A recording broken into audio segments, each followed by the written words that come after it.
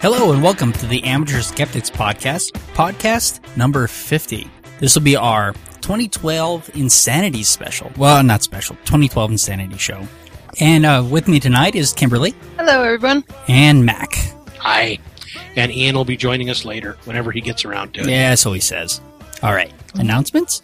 All right. We got things starting to move again in the local Denver Skeptics community. Some of these things you've all heard before, some are new. This Thursday, the 12th, is Mythbusters Live, and that's up in Loveland. On Tuesday, the 17th, Cafe Psi 1, that's over at the Wine Coop, is doing a program on Mars, Are We Alone? That sounds pretty neat to me. It does sound like fun. On Wednesday, the 18th, at the Denver Museum of Nature and Science, a zoologist's amazing Mongolian adventures. And then on the 19th, the Science Lounge, Know Your Snow. I think we've made all the jokes we can about that one. Saturday, January 21st, this is a new one I wanted to mention. The American Atheist Alliance Convention, we've said before, is going to be in town, in Denver, Labor Day weekend. We're going to be having it at the Hyatt downtown, and they're going to be doing an open house on Saturday the 21st. There's going to be like a planning board meeting right beforehand, and then kind of more open to whoever wants to know more, get involved, or whatever. And I think they're probably going to go to dinner afterwards. So I think that's going to be really exciting. Yeah, It'll be really interesting to see who comes to that. And we're kind of narrowing down. I think starting tomorrow, we're going to be voting on the theme of the convention. Well, exciting. So that's exciting. Yeah. My personal vote is for Rise of the Rational Community. Like that's my vote for the theme. But there's plenty of others. You know, some people trying to incorporate Colorado things, Mile High this, or different stuff like that, which is cool too. Okay, so that's the 21st. On the 25th, that's Wednesday, is 60 Minutes in Space at the Denver Museum. Brian, especially, if you get a chance, I think you would enjoy the hell out of this. It does sound like going, yeah. It's all local, like recent news in science, explained by scientists to an audience who appreciates it. It's the kind of stuff that should be on TV but isn't. Nice. I don't usually mention a lot about the Boulder Atheists because, quite frankly, they do so much. It would be hard to keep up with everything. But they're doing a separation of church and state panel between the Boulder Atheists and the ACLU on Thursday, the 26th. I think I'm going to try to get up there for that. That sounds really interesting. It's on a Thursday, On Saturday, go ahead. It's on a Thursday. Grrr. I know. They keep trying to get you with that. I know. Well, let's see. On Saturday the 28th is IIG Colorado's first meeting of the year, doing research techniques. That should be great. And then Monday the 30th is going to be Cafe Psi 2. That's at Brooklands, but I didn't see an announcement for what the actual program will be. But they're usually great, so I'd mark your calendar anyway. And finally, Monday, the February 13th, again at the Museum of Nature and Science, is Darwin Day. So that should be good. That's what I've got right now for announcements. Remember, you can send anything you want to announce to it's events@amateurskeptics.com.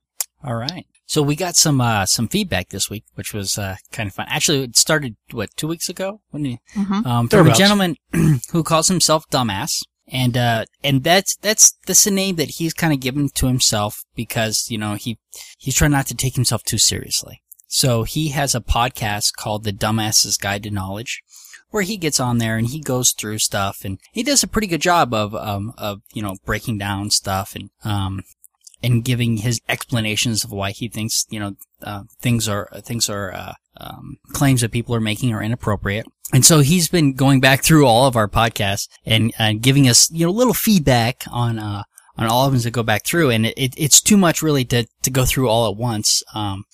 Did he have anything on our last podcast?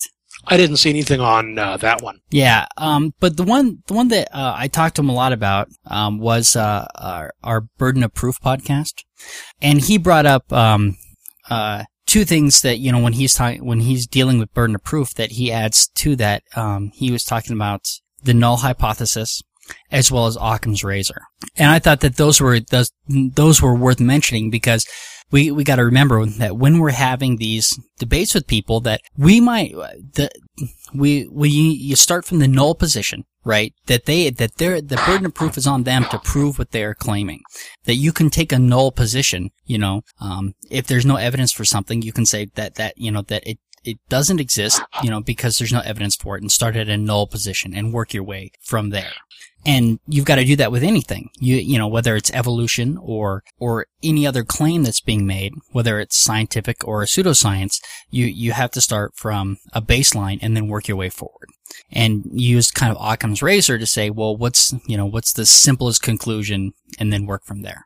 So I thought that was an interesting point, and we didn't really bring that up in our discussion. Yeah, he had a lot of different, I think, good comments on stuff.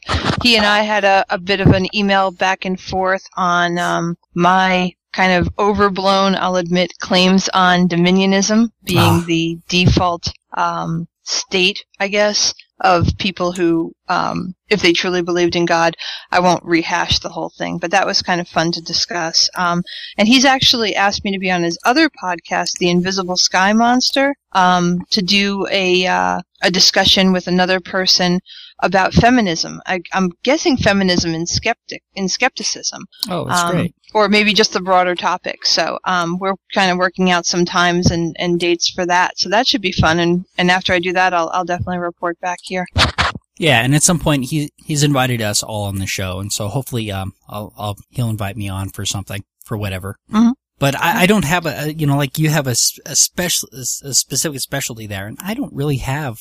Well, unless it's astrology or something, so we'll see. General news or something. It's not like you wouldn't form an opinion if asked to form an opinion. No, I'll form an opinion. Right? Sure, no problem. I'll form an opinion on anything. But yeah, it was absolutely great hearing from somebody who just found the show and had questions and wanted to continue the discussion. So that was really awesome. And great that we can go ahead and let people know about his stuff.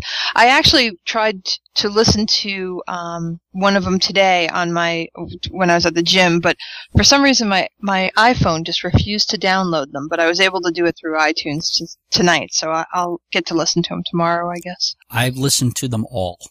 Okay. And I have not been, he's been so good about giving feedback. I have not been so good. And one of the problems, I listen to the stuff on the bus and when I'm doing stuff, and I'm not at a computer right away to write my thoughts down, and terrible. I'm sorry, I gotta say this. Mr. I have a smartphone. Yeah, I don't like typing. And I can get on the web with my phone. Yes, I could write it all on my smartphone or just make some notes, and I should. But I'm looking at porn at the same time, and there's just no time to make notes and look at porn, and I'm listening to the podcast, I'm looking at porn. I can't make notes at the same time. That's just a ridiculous thing for you to expect of me. You've got to multitask. And you're on the bus? And I'm I get my own seat. All right. If you're looking at porn, you certainly would. Maybe they want to share. The last one he wrote us is on, sacred cows. When we talked about sacred cows, and he agreed with us on our position that it's okay for people to have these positions, that they don't feel comfortable challenging. So. Yeah. Sacred cows do provide the best meat, though. I'll stick with whatever was slaughtered recently. Maybe nice aged meat. So anyway, right. Thank you, dumbass. I think we've got our final member here. Yeah, and if you don't feel comfortable calling him dumbass, you can call him Parrot. Apparently and I don't know what his actual name is. Apparently it's some complicated Indian name that nobody can pronounce. So he hasn't told us. Yeah. Yeah, it kind of sounds like his actual name is wicked hard to pronounce from what he said, but yeah, I don't even know if he can pronounce it. He's never used it. All right, we were talking about dumbass. Yes, we were talking about dumbass. And we were ready for science. And we are. Unless Ian had anything he wanted to mention about his conversations with dumbass. I haven't done too many exchanges with him yet. I've been planning on it, but I keep getting distracted. So. See how rude you are?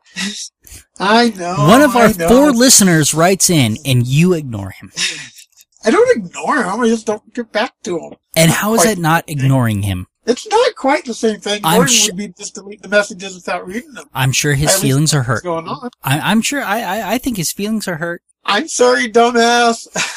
I'll be good. Actually, I like the others, I'd love for you to come on our podcast, and more than likely, if I get the chance, I'll gladly do your podcast. So. Oh, see, now he's sucking up. Yeah. Listen to this. All right. Peanuts, Brian. All right, let's do some science. Oh, do you want to do something? Right. Science. Are we doing science? All right, let's do science. Do we have any idea what we're doing? Who's in charge of this train wreck? We have someone in charge ever? Follow the lemming. Okay, so I just found a couple of interesting, neat links here. First one is about scientists inventing a painless dental filling process that uses a plasma toothbrush. Essentially, it uses, rather than drilling out damaged tissue, and in some cases, healthy tissue as well out of the tooth, it instead uses a stream of plasma to disinfect and clean the cavity, killing the bacteria and forming a better bond for the filling. It does slightly change the surface of the tooth, which allows for a better bonding with the filling material. So, in essence, this is something that I guess they're going to start human trials next year at the University of Tennessee in Memphis. This year. And they're hoping for the FDA to approve it soon. Yeah, they're hoping it can arrive in dentist office as early as 2013. So right. That would be a really, really fast approval for the FDA. Yeah, it would. Yeah, but the FDA is usually pretty backed up. Well, but okay, they're starting human trials, right? So they've been doing trials for quite a while now, I would have to think, but this story doesn't. It doesn't go into that. Well, if they're starting human trials, what were they testing it on beforehand? Animals. Actually, it sounds like they're doing the human trials right now, if you read it. Okay. We expect the human trials to help us improve the prototype. So it sounds like they're probably in the midst of working on that makes more sense. I like this, because the idea of a plasma toothbrush, the sun is made of plasma, so if you can get that power in a toothbrush, wow. Should I play I the like crickets? the idea of painless. I know that, Painless. I'm an adult now, I shouldn't be avoiding the dentist, but man, if I can come up with a reason to delay my appointment, I do. I've been told by dentists I am one of their favorite patients just because the pain doesn't bother me one bit. I go with them. They get in there. I'm a very, very good patient. They tell me that too as they walk in. I hand them my wallet, and they're so happy to see me. And anyway, I've grown out of throwing up on them. As a kid, I used to throw up on the dentist, but I think they like that. That might have been some sort of primitive self-defense. I had a doctor when I got some surgery. He asked me if I wanted to have some more because he liked doing surgery on skinny people. He said it was much easier than people that were overweight. I declined to have more surgery. What was he offering? Well, I don't know. I was just getting a vasectomy. I didn't want to walk out of there with something else. So you got your breast done. I said, well, when the doctor that's giving you a vasectomy says, "Hey, you want some other surgery while we're at it?" It's like, what the hell else do you do? Buy one, get one. Right? Yeah. I have visions of you waking up in a bathtub full of ice with stitches over one kidney. Right, exactly, right? Yeah. So. I haven't gone back to get more surgery since that experiment. Seriously, I am traumatized. Self-healing circuits, anyone? Anyway, the other article is about self-healing circuits that essentially use beads of metal over the circuit. When the circuit cracks, the bead of metal cracks and will flow into the crack and keep the circuit connected. And it's an interesting concept. It's been used before, although not on circuits. It's the same concept that they use for self-healing punctures in tires. And also radiator sealant is essentially a compound with a bunch of BBs in it, or like lead BBs. And what the concept is, now understand that it's not always as effective as it's supposed to be, but the BBs are supposed to find the leak in the radiator and seal it up. They're plastic BBs for the ones for your car. They're not a lead BB. At least not anymore. They may have been at one time. They're not anymore. When I tried to use it, they were lead BBs. Okay. Well, when I used it, they were plastic BBs. There's some sort of a plastic. Okay. All right. Yeah, this was a compound called Bars leak, and it had metal BBs in it. Bars does not have it. I don't think it's lead anymore. Okay. I can see where that would be a hazard to the environment. Yep. Now, the question I had on this was, do circuits really break all that often? I mean, I used to be a computer tech, and I just can't remember any instances where a circuit break was the cause of the problem. Having all of this redundant, in case of failure points, I think is awesome sounding. It just, in my experience, this is not this isn't a common failure point. I have to agree with that. Of all the failures I've seen on motherboards and that type of circuitry, it's usually capacitors or processors that go out first. Right. Exactly. But, well, I mean, what are we looking at in this picture exactly? I mean, it looks like that's not a circuit. That looks like a piece of coaxial cable somebody melted through. That's what I was thinking. And the other question I had is, if it's carrying an electric charge, and you have to have all this extra tubing and everything to hold this liquid metal in, you have to run, you can't just coat wires side by side, right? Because because you don't want to complete the circuit. So now you have to have two tubes running parallel, right? I mean, I don't exactly understand what this is for.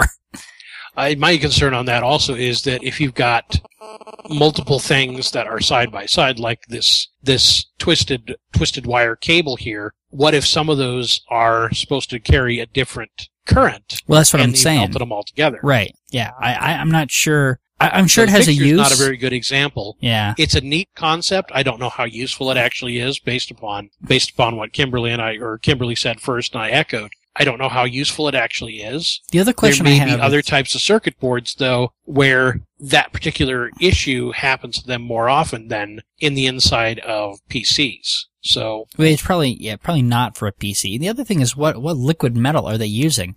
Is it some sort of amalgam that they are producing? Because when I think of liquid metal, I think of mercury. Well, I'm thinking that it's a metal I'm thinking that it's probably a metal that I don't know if it melts at the temperature that the electric.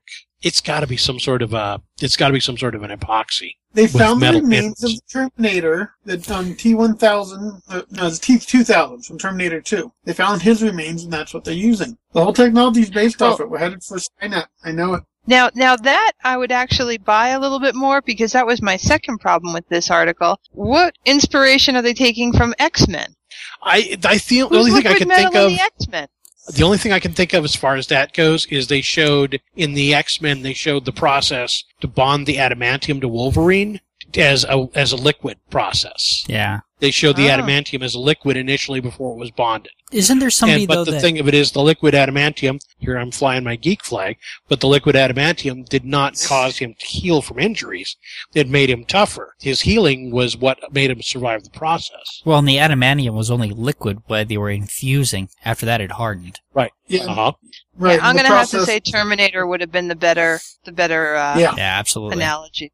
Yeah. Except for the fact that I think we've proved that the person who wrote the article didn't know X-Men or the Terminator very well.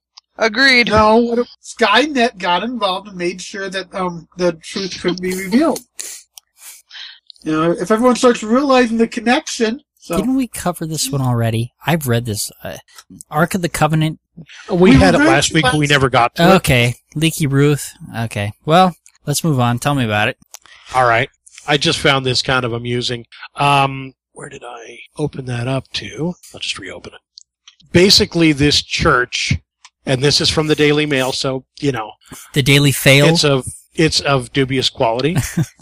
But it's an Ethiopian chapel where basically a leaky roof is causing them to have to move it. And so it may give us the first view of the Ark of the Covenant. They claim to have the Ark of the Covenant in this chapel. Hidden. And only one priest is allowed to see it. He's in charge of, the whole thing. But only one priest is ever allowed to actually see it. I'm not sure if he's allowed to get out much. It's like this great holy relic that could, if it was real, could convert so many people. They'd come and see it and feel its power or something like that.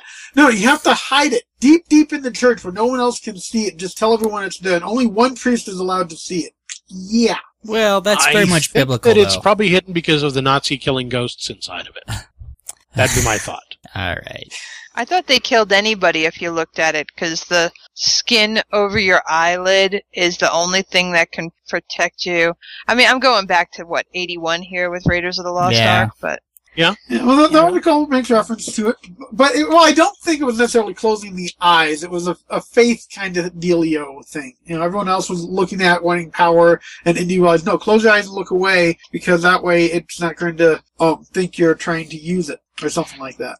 You're not like that slut Lot's wife or anything. But no, that's you've gotta really give props to the eyelids, because they are an extremely powerful thing. I mean, eyelids, going back to the X-Men here, can stop the destructive beams of Scott Summers' eyes. They can also apparently allow Superman, Clark Kent, to sleep, despite the fact that he has X-ray vision and heat vision. So apparently the eyelids can actually stop that, although they may actually need to be invulnerable eyelids in order to not be viewable through X-rays. But anyway, we're digressing. Anyway, I mean, the thing is that it's supposed to contain the stones with the 10 Commandments that were given to Moses. Right. So the fragments of the stones after he shattered the stones. Well, he only dropped one of the stones. That's why we only have 10. No, you're going back to Mel Brooks on that one. Now, when he came down from the mountains, when he came down from the mountain with the 10 Commandments that God had written, and he saw that the Hebrews were misbehaving, carrying on, and worshiping graven images, he threw down the stones, and then he later recreated them. So what we have may not actually be what God wrote. Because he broke them. Yep. I give and recreated them from memory. 15 crash. 10 commandments for all to obey.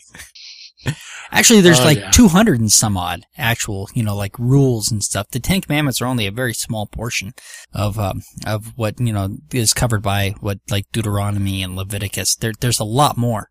So, and not to mention that. And to move us on to the next article, we don't even really have to wait all that long, since Jesus is coming back and we can ask him. Well, this will fit in so well with the overall idea of our podcast tonight, the 2012 Insanity, and considering the church that it's coming from, it definitely had a direct link to me.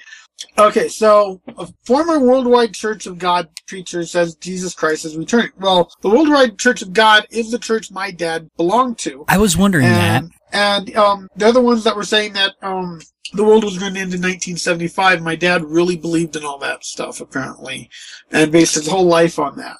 And, when I was born, my parents weren't celebrating Christmas and Halloween and all those.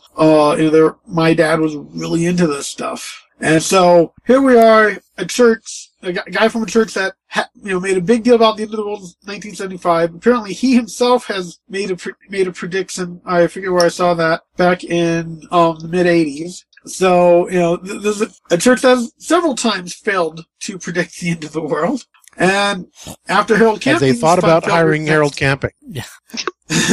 Well, apparently they're trying to compete with him to see how many times who can fail the most to predict the end of the world. No, okay. Now, are they actually predicting the end of the world? Because, my new favorite website, endtime.com, what they're saying is that Jesus is coming back, and we know that, and because we're reaching the time when he's coming back, Scripture says that these things would only start to become revealed towards the time when he's coming back. So now they're saying that's why we're getting all this stuff now, is because he's on his way back. But this is not the end of the world. This is the end of the human-ruled world, and Jesus is going to come back and rule the world. It's not the end, but Jesus is going to come back and show us how it's done.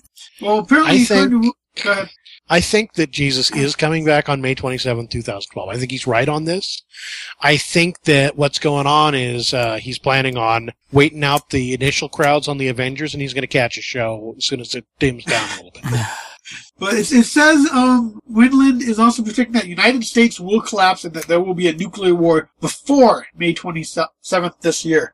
So apparently we're in for quite a few interesting months. Yeah, that's interesting because those claims some of them are similar to what End Times is saying as well. What that preacher is saying. I don't think it's the same guy. Maybe it is. The end of time and the beginning of halftime. Right. So is this the same? So we're going to have a parade. Band's going to come up on the field. Bunch of commercials. I'm not sure. I don't know. Yeah. So I don't know. I just wonder. I don't know. I haven't watched the videos and stuff, but it's just interesting. Some of the claims sound very similar to what End Times is saying. And of course, who's to know? I mean, realistically. And then, of course, at the beginning of it, for those who do not believe him and mock his message, he claims that they will die from cancer.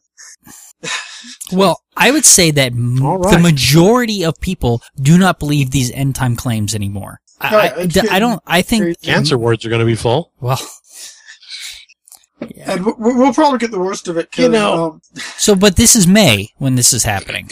Yeah, camping at least had an awful lot of charisma. This guy seems kind of. Well, have you watched the video? Because I haven't.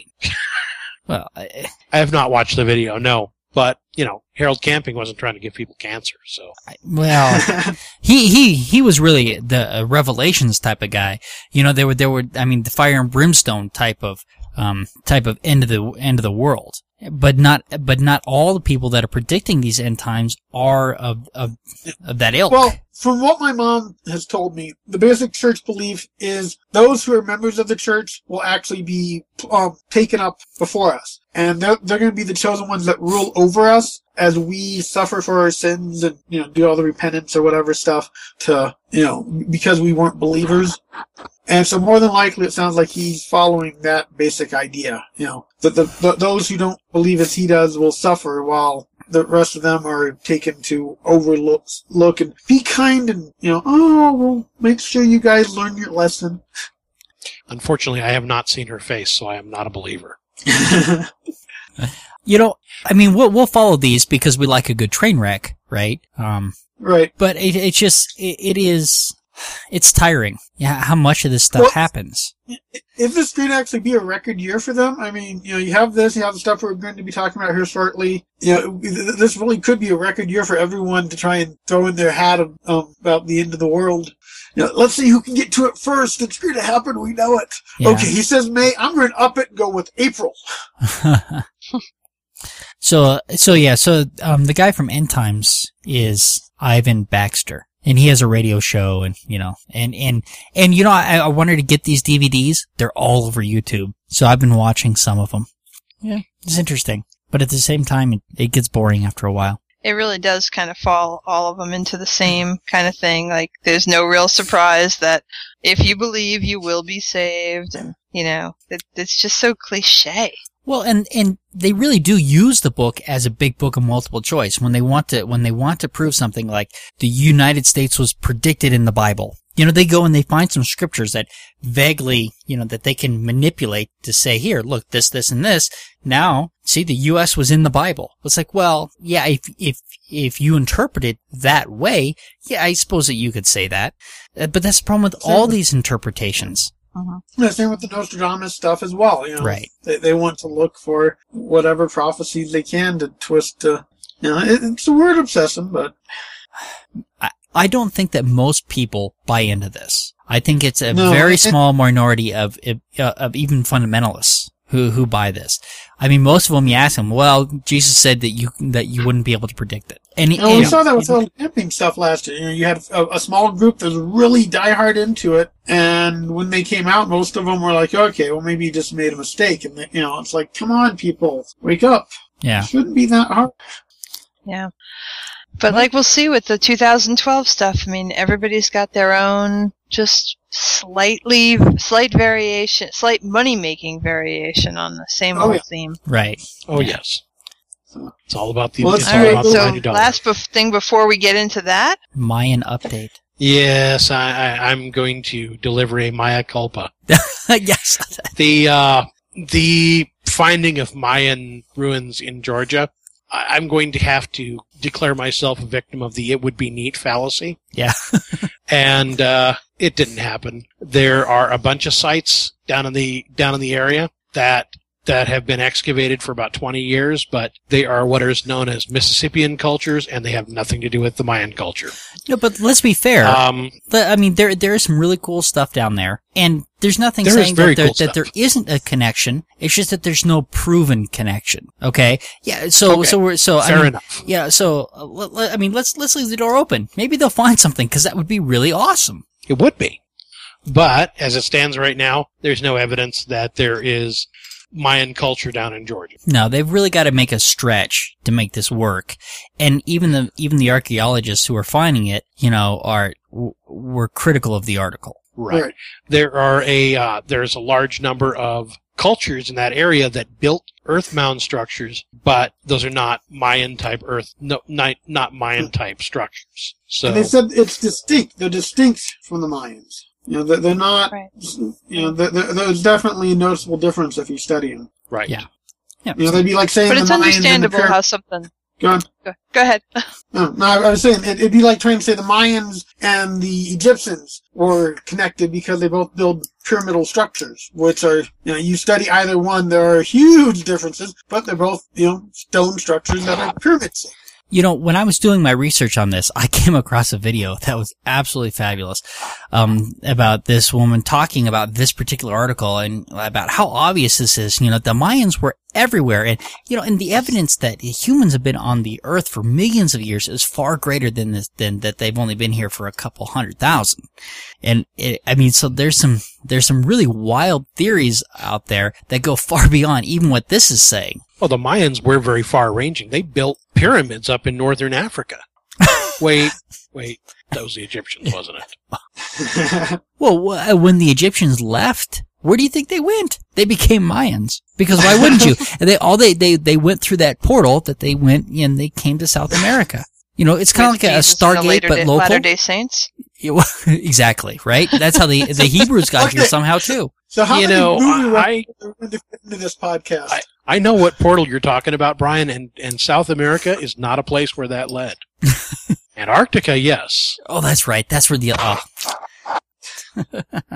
All right. Well, I have to support the idea that they could find some kind of culture in Georgia because Lord knows there isn't a whole lot there right now. In Antarctica, that's where the Predators built their pyramid. That's right. That's what, yeah. Oh, we are high on the geek scale tonight. This is awesome. Yeah, we're burying the needle on that. 2012. 2012. Let's talk about... All right. Yeah, speaking of burying the needle, let's talk about 2012. Ian, we're going to let you kick this off. Tell me what you got. Well, hopefully all our listeners know the basics of the 2012 issue. I'm sure they haven't heard about it anywhere. I'm sure that this is the first time that any of our listeners are hearing about the 2012 conspiracy. Anyways, the Mayan calendar supposedly ends December 21st, 2012. Which Mayan calendar would you be referring to? Because, as I understand it, they had at least 3. Good point. Let's see which one is... I can't remember. It would be the long-term calendar. Long-term. Okay. Yes. The long-term, which, I think that's what they call it, the long-term count. I think it's the long count calendar. Either way, it's long count. Which apparently, I don't know if we quite know when they created it, but you figure the Mayans have kind of wiped out for hundreds of years now. So, the calendar really covered a long period of time. And apparently, whatever they decided to end it, people would probably pick that as the end of the world. But, well, but they stopped producing the calendar, so that must be the end of the world, right? Right, because, they're not going to take breaks and say, we're a few hundred years ahead of ourselves here. Why don't we take a break for a little bit and start up a new calendar, after we relax for a bit? They'd never do anything like that. In fact, the new Mayan calendars, I believe, all have pictures of kittens. But I know they're wrong because my calendar upstairs says the world's going to end December 31st, 2012. Really? That's what mine says. That's what my calendar. Well, we've got a correlation then, don't we? If both your calendars say the world will end December 31st, 2012. Oh, I take that back. Yeah. Mine goes into January 2013. Sorry. Oh, okay. Yeah, I have another page. Even if the Mayans predicted the end of the world accurately in 2012, doesn't that only apply to South America because the Mayans never got up to the United States? So based upon our last article. There's some issues here because one thing is that because they kept pretty good calendars and they had 3 of them.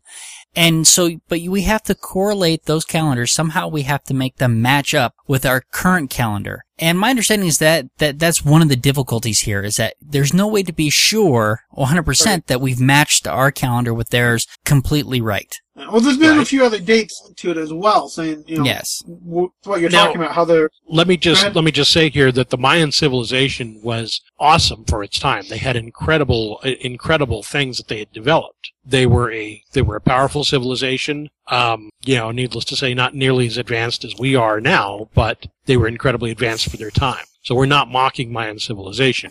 No, we're not at all. People's interpretation of it. Yes. Right. Well, and the other thing to remember here is that, that's exactly what we are doing is making an interpretation. I mean, yes, they're around today, but I don't know that you could go and ask a Mayan, and if you ask them, is the world going to end? They'll say no, So, they don't buy it. This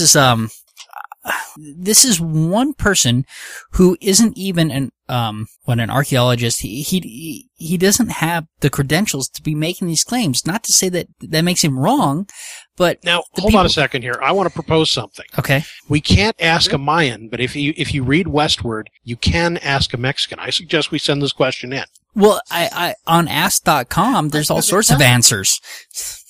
No, there's a column in westward called Ask a Mexican. But I think that there may be value in this. In here talking about how Mexico's acknowledging there's a second Mayan reference to the year on a whole different calendar. But once more, they're saying, listen, this doesn't mean a thing. It's a chunk of something that may reference the date. Yeah. But it doesn't. They don't know what else it says. Right, but like I say, there's some issues with matching up the Mayan long count calendar with the Gregorian calendar. And so they've done their best to try and make that match happen. And they're probably pretty accurate within, a year or two, right? Or a couple of years. It's been a while since I read exactly what they went through to make that match. Okay. But there are people who have gone through and tried to match up the calendar with ours. And of course, before this became a big deal, there are all sorts of doomsday prophecies still out there, but they were pretty much scattered. But as soon as, this became the fad, all the doomsday prophecies were just pulled together and said, oh, this one's linked to that, this one's linked to, it's amazing because we were talking about doing this podcast last year and we started trying to look into it and it's just overwhelming how much crap is out there right now. It is a long trip down the rabbit hole.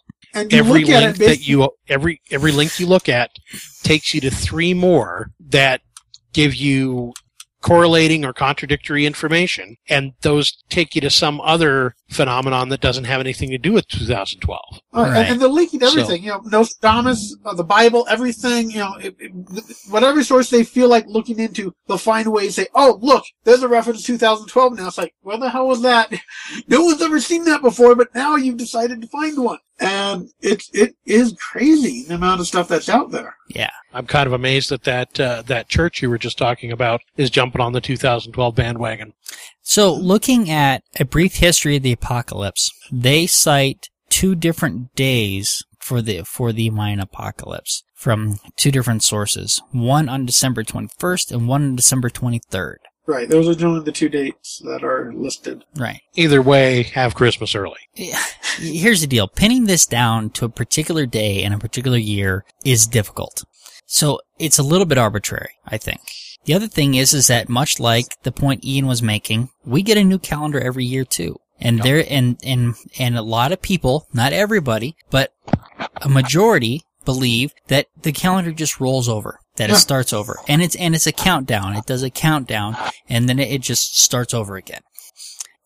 And that's as believable as anything. The other thing is that they just lost interest in it because it wasn't doing me any good, and they went to their yearly calendar or their moon calendar. I think that those are what they are, but I'm not positive. Well, my understanding of the Mayan calendar is they have a 394 year cycle, and this 2012 represents the end of one of those cycles. Right. But the calendar for the Mayans continues on past that. Not in use now, right. But the Mayan calendar did continue on past that. And there were references in there about Mayan dating systems that would go out to a couple of exponential numbers of thousands of years past where we are now, and it really is just a bastardization of cultures too. I mean, it's really kind of insulting to them. There's no real evidence to suggest that they were all obsessed with the end of the world the way that some other religions kind of really dig on that shit. There's not a lot of evidence before these self-referencing things that started coming out in the 70s or so about this end of the world crap. Before that, and when you go really into the archaeological stuff, they weren't obsessed with the end of the world the way that some of the, if you will, death cult religions that we live with, which glorify the end of the universe, do. Well, they just simply didn't have that mindset. But okay, go ahead. It seems like people want to seize upon some sort of an end of the world scenario, and they'll find whatever happens to be the next apocalypse. I'm going to use the line from the movie The Mummy Returns, so we'll reference yet another movie tonight. But the next apocalypse, because year 2000 Y2K was supposed to be the doomsday scenario because all the computers would quit. We seem to have survived that one. Then it was May 21st last year. Then it was October 21st last year. And now it's 2012. Right. And there were others in there. So, but here's the thing is that, okay, so we can talk about whether or not the calendar is actually right. But there's a whole bunch. So if this is the end of the world, how is it going to happen? And there's a couple of things that have been given for that. Yeah, they're talking about a collision with a black hole, a passing asteroid, or the planet Nibiru, or a solar flare. And then there's the other possibility, and they've also talked about an alignment with the center of the galaxy. And I think for a lot of this stuff, we got to point people over to the Exposing Pseudo-Astronomy podcast, what Stuart Robbins does, because he's already done a lot of this for us, and he's done a lot of he's been on a lot of podcasts talking about this. You can check out the Conspiracy Skeptics podcast. He's been on there. You can go back and look. He was on the Rational Alchemy podcast. So he's already done a lot of the work for us as far as exposing a lot of these. So really, if you want to know about some of the astrological stuff that people are claiming, and you really need to check out what he's saying, because he's way more of an authority than we are on that subject. But I did take a look a little bit closer at planet Nibiru, or Planet X, or whatever brown dwarf that this is. And it was interesting because this goes back to an archaeologist. He's a self-taught archaeologist named Zecharia Sitchin. And he made a lot of biblical claims and stuff like that. He died in 2010. So he had predicted this planet Nibiru. And the people that lived on planet Nibiru were I'm a little confused on because I've read a couple of sources here, whether they were Sumerians that came here and stayed here, or if the people from Nibiru just created us. Apparently they genetically created the humans, and so they created us, and they're on this planet that has that circles the sun every 3,600 years. And they've been called the Nibiruians, and there's another name for the people who live on this planet. But it's also been referred to as a comet planet, which I don't know how people could live on a comet planet, or a brown dwarf, and I'm not sure how people could live on a brown dwarf. So you think you get kind of pissy at them and don't get the fuck off me, you asshole. Right. So this planet is way out in the way out in the orbit. Well, outside even where Pluto used to be a planet, right? Oh, it goes way far up beyond Pluto. It has a very extreme orbit. So, and it's very elliptical. It's almost, if it existed, it would almost be going out straight, snapping back, coming back in, whipping around the sun, and whipping back out of the solar system. It would have to be moving as fast as Mercury. Okay, to so come in for people to live on such a planet, they'd have to be a life form unlike what we know. Absolutely unlike what we know, or have some sort of. Why would they create a life form on a planet that would be absolutely inhospitable to them? I don't have an answer for that. I just know what Sitchin said, and he's right. So I'm going to continue with what he said. Okay. Because we have to go with the expert here. So if do we really? Yes, we do. We have to go with the expert. Sit down. I just want to make the crap up as I go. You're going to have to stand in the hall if you keep this up. Either they're a life form unlike anything we know, or they've got some really, really good coats. All right. So I just skipped to the point where it's bullshit. It's bullshit. It's bullshit because have you not hit that point yet? if this planet had this eccentric an orbit, if it passed any of our large gas giants on its way in, it would be flung spiraling into space. It's already moving fast enough that it's at escape velocity to come in at that eccentric an orbit and whip around the sun at 1 astronomical unit and come back out toward, so it comes into basically the same orbit as we do and goes around the sun and flings itself back out, which is an insane orbit. It's not sustainable. It would have, and so you have to invoke some sort of supernatural for this to be possible. And the other thing is why haven't we seen it? Even if it was the size of Earth coming in, it would be almost as bright as Jupiter at this point. If it was the same size as Earth, it would be, have like a magnitude of 3.3, and I think Jupiter is, or 0.3, and Jupiter is 0.5. Anyway, if it was as big as Jupiter, we should have already seen it. Well, if it was as big as Jupiter, the gravitational pull from it alone would rearrange the planets, wouldn't it? Well, actually, that assumes that it's as big as Jupiter and has the same mass. If it's as big as Jupiter and has a smaller mass, that could be a different matter. Yeah. But it would still throw the gravitational pulls off. We can look and say, hey, look, there's a funny gravitational pull here. What's doing that? We'd see something like that. If there was another planet heading through our solar system right now, we'd notice things in the orbits. You'd think. I mean, that does seem logical. If it didn't have a lot of mass, it could be big and not have a lot of mass. And I don't know. Once again, we gotta talk to an astrophysicist to how much mass you really need to noticeably change an orbit of a planet. I don't think we need to talk to an astrophysicist about this. Right. They have better things to do. Well, there was a comet. No, they can look at the orbit of the planets and look and say, okay, what is affecting? They actually can determine that, okay, there is a planet the size of Earth that should be here because the way that planet's orbiting. Right. What's affecting that? They actually can do that. That is scientific. Which brings us to Planet X, because Planet X is a term that astronomers used to use because we could see. I think we could see that Uranus had a strange orbit and there was something affecting it, and so by doing the math, they were able to predict, or was it they were able to predict Neptune? Either way, this has been done before, and I didn't write down the specifics. Once again, check out the pseudo-astronomy podcast because he covers this quite thoroughly. But yeah, so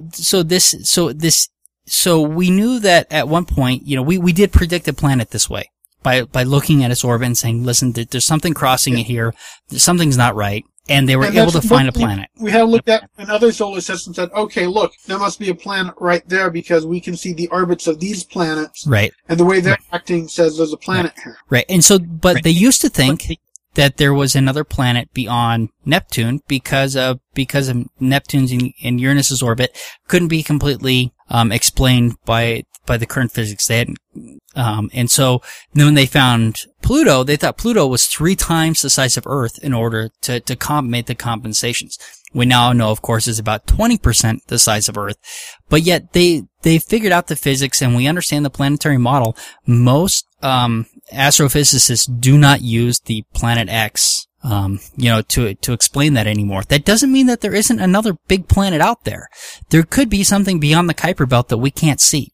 But we don't have any reason to believe that at this point, I don't think. But it could be there. Well, we've got much better ability to see longer distances out there as it stands right now with our current ability to use our current telescopes. We've got much better ability to see out there.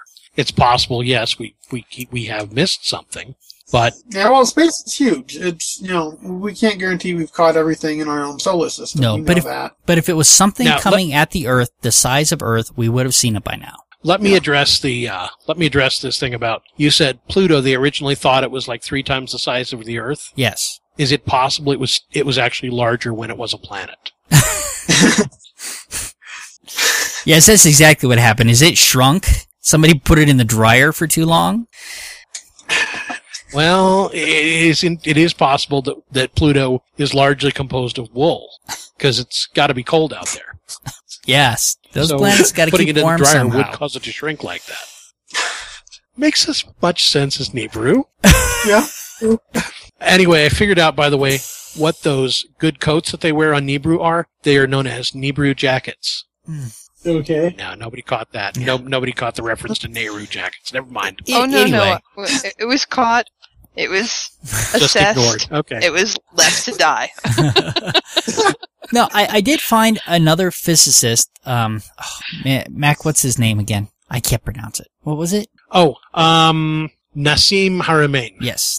So Nassim Haramein is and I haven't checked out his credentials, but he's a physicist, and he's put out some interesting videos, and one of them is talking about Comet V1, which is a comet that we saw in 2003 that I'm still looking into it. I just found this today, and so I haven't looked into it as thoroughly as I wanted to. But this is where I came up with the size versus mass argument, because he's saying that this comet, and we actually can see this comet, and it's pretty cool. You can see a solar flare push it around, and he's like, nobody talked about this when it was happening. And they're like, well, why is that? Because they thought it was just going to kill us and we were all going to be dead. So they didn't talk about it. It was going to crash into the sun. And I'm like, well, wait, I don't understand this, because when he's saying if it was as big as Jupiter and it came through, and we can see it should have changed all of our orbits and everything and screwed everything up, but it didn't. And they're like, well, why didn't it? He's like, well, I don't know. We are living on, I believe this is our spiritual second chance, because it should have destroyed us and it didn't. And so I don't actually know what the size of the comet is. The comet is real, Comet V1. But even if it was, huge, it might have had a very low mass.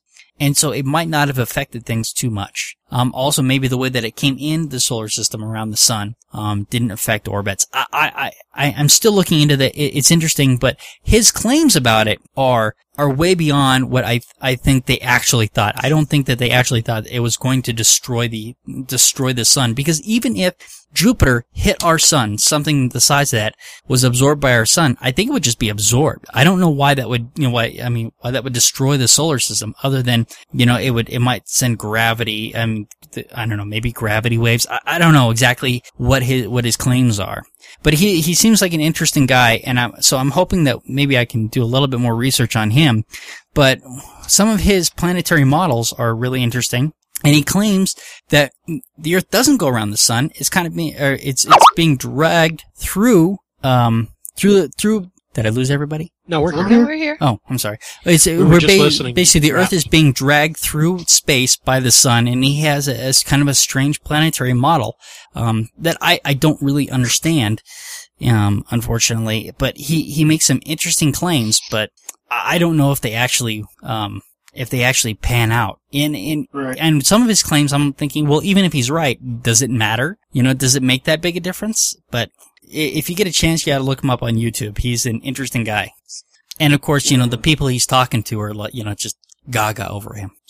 So now the other various claims are the galactic alignment. Yes. Which somehow the Earth will be in between the sun and the supermassive black hole in the center of the galaxy, and that will create havoc. But apparently that already happened in 98, and the sun's really not lined up to do that again. And somehow the black hole, that's the center of our galaxy. That's what does it say? 30,000 light years from Earth. Well, the other question is alignment. The word alignment. Well, align with what? What are we aligning with? Because we can see the center of our galaxy twice a day. Yeah. Or something that far from the Earth, we really aren't being affected by it in the least. 30,000 light years, trust me, that is huge. And, there's no way the gravity from that black hole is having any effect on us. Even still, what does alignment mean? Align with what? Yeah. What? Well, it would have to be something between. We would have to be between it and something on the other side of us to be aligned. How often could that possibly happen? Either all the time or never. I mean, depending on how you want to decide it. We align with especially with the Earth when you and the put sun. in arbitrary marks of what you decide is important today. Yeah. Now, I'm going to address real quick. Ian, you said that 30,000 light years is an incredibly long time. So I'm going to go ahead and address what that actually is real quick. Yeah. Distance. Time. Did I say time? Here it comes. I'm glad we're sitting. Okay. The speed of light is 299,792,458 miles per second. The 30,000 light years is the time it would take, or the distance it would take light to travel 30,000 years. So it's an ungodly number. Yeah, the light we're seeing being produced from that center of our galaxy was produced 30,000 years ago, and it's finally coming to us. Okay, and that's just the light. That's not the energy. That's not anything else. That's just the light itself. Okay. Wait. So the alignment that we're seeing, the alignment we're seeing to the center of the galaxy, actually happened like 30,000 years ago. So is it possible that the world has already ended and we just didn't notice? It's a fair question. It's possible we've all been sucked into the black hole at the center of our galaxy, and we just don't know. If there wasn't any gravitational pull from it affecting us, it was produced 30,000 years ago before it even comes to us. Well, and remember that the light pressure is pushing out. I had my fact wrong. It's 186,000 miles per second is the speed of light. What I originally gave you was meters per second. Oh. So 186,000 miles per second or 700 million miles per hour is the speed of light. And another thing to understand, if you are science fiction fans, in Star Trek, the Star Trek series, they never got close to the center of the galaxy. Okay, through all the Star Trek shows, through all of them, where they kept traveling and traveling and traveling and traveling, they never got close to that. Why? Because even within their realm of science fiction, they said, "Hey, listen, let's keep it real. These starships are going to travel, faster than the speed of light, but they're still not going to make it anywhere near the center of the galaxy." So, Yeah, because they still don't want to hit the black hole. Isn't that where God lives in Star Trek V anyway? Oh, that was... Center of the galaxy. I don't remember where that was, but that wasn't the center of the galaxy. Star Trek has never I think that might have actually been the edge of the galaxy or something, like the far edge. We're on one spiral arm of it. That was well, no, but they went to other galaxies, but they had kind of quadrants. They had the Alpha Quadrant, the Delta Quadrant, they had quadrants. That was still in our galaxy, though, Brian. They were, absolutely. I think even Voyager was just on the other side of our galaxy. Yeah, in the Delta Quadrant. I don't Quadrant. think it actually took place outside of our galaxy. No, it was in a different. It was in the Delta Quadrant. So I think it was a different galaxy. But that's still in our galaxy. The Delta Quadrant was. Yeah, yes. The Delta Quadrant is just. Quadrant is 1/4 of the galaxy. Okay, so it was on the opposite corner. Okay. To get to another galaxy, you need something like a Stargate and a bunch of extra coordinates. Ah. Yes, really crappy spin-off. Or the Asgard. Stargate Universe was not a good show. All right, so the other thing is the alignment with the galactic plane, which of course already happened as well, and we're drifting away from. Yeah. So, what does this galactic alignment have to do with the Age of Aquarius? Okay, well. Are we going to have anyone sing, or do we not want to go that far? No. But so we're supposed we're not going to sing. That's another thing, is that we're supposed to be moving into the Age of Aquarius. That's, and I don't know what the day is, but they're trying to move it closer and closer and closer to the Mayan prophecy. So they're juggling that. So I understand that with the Age of Aquarius, we should be seeing harmony and understanding, sympathy and trust abound. No more falsehoods or derisions. Golden, living dreams of visions, mystic crystal revelation, and the mind of true liberation. But we're moving out of the Age of Pisces into the Age of Aquarius, and all that has to do with where the sun is in regards to the, I know what it's called. What the hell's it called? The horoscope thingy. Zodiac. Zodiac. Yeah.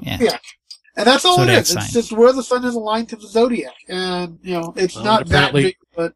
apparently where the sun is aligned to the zodiac during the Age of Aquarius, it shines in. Now, I did hear one interesting talking about how the Age of Pisces was represented by Jesus. the age of Aquarius will be a new Messiah, and whatever age was before Pisces was represented by Moses. Okay. And, well, you look at, Jesus had a lot of association with fish throughout the whole thing. And I feel that there's someone else, I heard an interesting look at it, saying, okay, religiously, each age gets its own savior kind of thing, or Messiah, basically. And whatever was before Pisces, like I said, that's supposed to be Moses being the representation of that. Pisces, Jesus, and so supposedly we have a new Messiah coming for the age of Aquarius, according to this logic. So, if you buy into what Robin Williams said, and paraphrase him, this time he'll look like Charles Bronson, he'll be a steel worker, and he'll be goddamn pissed off. That wouldn't be too unbelievable. Yeah, so. Either that, it was actually Tommy. Okay. Crickets. Crickets. The Who. So, in the end, what we have is a bunch of unverifiable claims, which are used for fear-mongering and making money. Yep. These are a few of my favorite things. How to sell your book. Well, yeah, if you look at a lot of groups are making money off of this. Yeah. A lot of these various pages that we've found are, I have a book. I'm going around on tour telling you all about it. That was one of the DVD. That was one of the things that Sitchin did because he predicted Nibiru to come back in 2013, but he kept moving the date back a little bit so that he could kind of profit off of the whole Mayan 2012 excitement. Now, wasn't there a link on here about people who were, I can't remember where it was it 2012hoax.org? Really did kind of bring the Where's the Harm into this. They had some stories on there about the scams that are being run, why they got into it. And, really kind of heart-wrenching stuff talking about here's a quote for a person who left a comment there that said, I'm a teacher and my third graders are hearing about this, meaning the 2012 stuff. A small child is talking about how if it's ending and why she shouldn't just end it now. This isn't anywhere close to funny anymore. Yeah. Talking about... I know this date real well, is the 21st of December this year will be my son's 13th birthday. And I've joked, I've made it in a joke with him. He doesn't like hearing about it. He does not like the idea that the world could end on his birthday. It bothers him greatly. And, I joke with him. I try and make it a joke. A friend of mine made it a joke like, he's becoming a teenager. It's the end of the world for you. Ugh. But, a point there. Quinn really hates the idea of it. Whenever it's brought up, 2012 is ever mentioned in that regard, he says, no, I don't want to talk about it. My advice, have the cake first. But it really is terrible, and it goes into all of this religious fear-mongering, end-of-the-world bullshit that we're constantly putting up with, and, the whole obsession with everybody's going to hell, and everybody's going to die, and all this kind of stuff. This is some evil, evil shit to put on a child's head. Oh, yeah. It is. Chiming back to camping. A lot of his followers basically wiped out their life savings, sold their houses and stuffs, and in some cases donated it to the church. In some cases, I know at least one family went and took a tour across the United States, and they had a tour of the United States, but now they're basically destitute. So if you really believe the world's coming in the end, why does money matter? Right. So the story that I think that you're referring to is from Sarah. Sarah is an adolescent girl who was friends with my daughter. Sarah heard about the 2012 doomsday from other kids at school. According to my daughter, she became very upset and distraught to the point of breaking down during the group meeting and becoming nearly hysterical. So it is affecting, and I think it's affecting, the stories that we're hearing are from kids. Like, my girls have not, I don't know if they're not talking about it, but, they haven't even said anything about this. So I don't know if they're not talking about this at their school. Maybe they're not. It's possible. So now to try and get things a little lighter. Yes. Why? A cruise that actually sounds like one I'd love to go on. The Great 2012, not the End of the World cruise. Oh, yeah. Basically, NASA astronaut Steve Harley, science fiction writers David Brent and Robert J. Sawyer will be on hand. And basically, the whole thing is to just show how stupid it is to worry about that. And, instead get out and have fun and come back after the world's ended and say, oh, really? But, basically it's an anti-end of the world thing. It's a cruise to go out, have fun, talk about how stupid the whole 2012 thing was. So, if you think the world's going to end, go on it and, enjoy your last days. If you don't think the world's going to end, go on it and enjoy it. That's what it sounds like. And I've actually met Robert Sawyer a few times. He's a nice guy. Multi-award-winning novelist. Now, admittedly, it'd be fun if they renamed the restaurant, the restaurant at the end of the universe while you're on there. That'd be fun. So, what else do I have in there? Oh, the next one. Yes, the Mystic Mayan Power Cloak. This is pretty funny. Now, this site is definitely, set up to make fun of the Mayan thing. There's no doubt about it. But it's an ad for the Mystic Mayan Power Cloak. The ancient Mayans predicted the world as we know it will end on December 21st, 2012. What will you do about it? How will you protect your loved ones? Be a 2012 survivor. Wearing the invisible Mystic Mayan Power Cloak gives you guaranteed immunity from the 2012 apocalypse. And they show a picture of a couple of people wearing nothing but the invisible Mystic Mayan. One of the people in the picture is Rowan Atkinson, by the way. Yes. I thought he looked, I called him Nigel, but... Well, yeah, but it's Rowan Atkinson. Yeah, you're right. This I didn't realize that before. Mr. Bean. Okay. Or Blackadder, depending upon Johnny English. This is good. But it's definitely a fun site. Yeah. I like the idea of the Mystic Mayan Power Cloak. I don't like the fact that they have to pluck so many invisible parrots in order to make them. A marvel at the antifungal, antibacterial fabric that makes bathing and deodorant use obsolete. Wow. Some people with some that really go in for the joke. This is highly affordable too. At $49.95. Well, if you look on the next page, though, where it says "Show me the cloaks," there is an entrepreneur who is reverse engineering them at a factory in and if you order factory today, in Pakistan, and you'll be seeing them for $9.95. Yeah, but no, on this site, if you order today, you'll get a sacred Mayan power pebble. Yeah. Let's see him reverse engineer that. That was funny. Coming soon, Mystic Mayan Power Cloak for pets. Well, and finally, the absolute proof that the end of the world is here. Whoop. That might be me. Sorry. No. Celebrity wife. Don't open the ABC link. It will talk to you. Okay. But anyway, I just thought this was funny and fit into the end of the world scenario. Celebrity wife swap, which I'm happy to say I've never seen one, is having one with Gary Busey and our old friend Ted Haggard. Which I think watched it.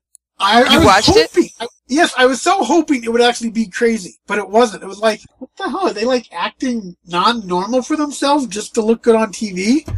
I mean, seriously, they were so mellow on both sides. It's like, what the hell? Come on, people. Get into something, Busey, come on. You're crazy, but we want the nuts super, he wasn't crazy enough. I was very disappointed. Really? I was expecting Nobody a lot. Crack out of the... Man, it's so easy to find the guy acting crazy on YouTube. He said some crazy stuff, but he wasn't that bad. It was like, wow. And Haggard wasn't preachy or anything. It's not like, are they not trying to, push people's buttons? Come on. This is what we want from TV. We want them to, be ready to go at it. But no, they weren't. They were well behaved. I was like, that's no fun.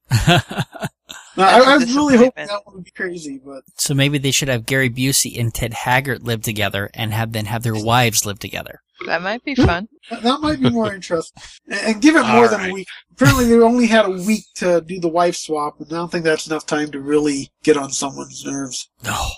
I don't know. Some of those people, I think a couple of days, one day might be too much.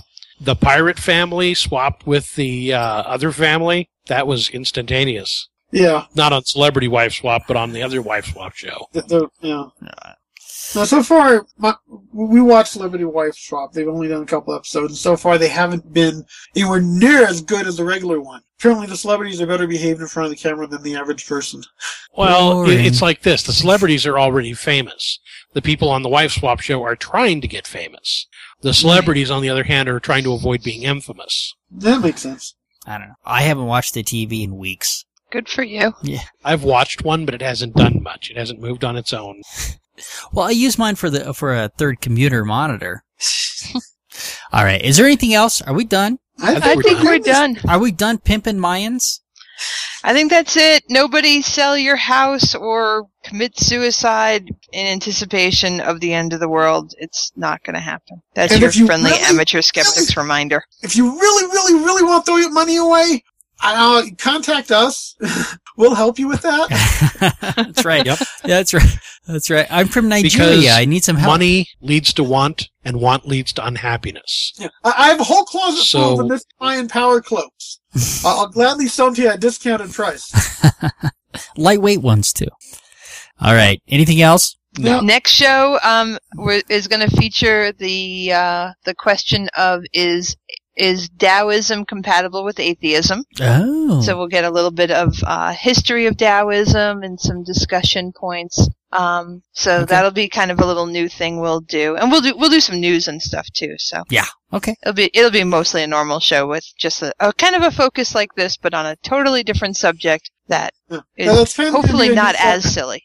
We're going to try this year. It's kind of a new format. We're going to try that. Have a real better subject at the end of the show that we focus on more. So hopefully you guys will enjoy it. Right. Yep. We'll continue to use all the stolen jokes that we have in the past. Yeah. So no new jokes, all just the stolen ones we've used. So, Gotta say, though, Taoism, it's going to be hard to find some movie references to go with that. Oh, I think you'll be fine. Get to work. You got 2 weeks. Just some old, Chinese fight movies ought to work out for you. All right. Good night, everybody. Good night, folks. Thank you for listening to the Amateur Skeptics Podcast. For more information about the Amateur Skeptics, go to amateurskeptics.com. To send us feedback, suggestions, or big flaming insults, feel free to contact us at WTF@amateurskeptics.com. Other contact information can be found on our website. You can leave a voicemail for the Amateur Skeptics Podcast at 720-295-7785. Music for this podcast was provided by OFM. To find out more about OFM, go to myspace.com/OFMHQ. This podcast is released under a Creative Commons, No Derivatives 3.5 license. Thank you for listening to the Amateur Skeptics Podcast. Amateur Skeptics website, Facebook, and podcast album art is provided by and copyright Shadow Knight Digital Portraiture. Larger prints or custom pieces are available upon request.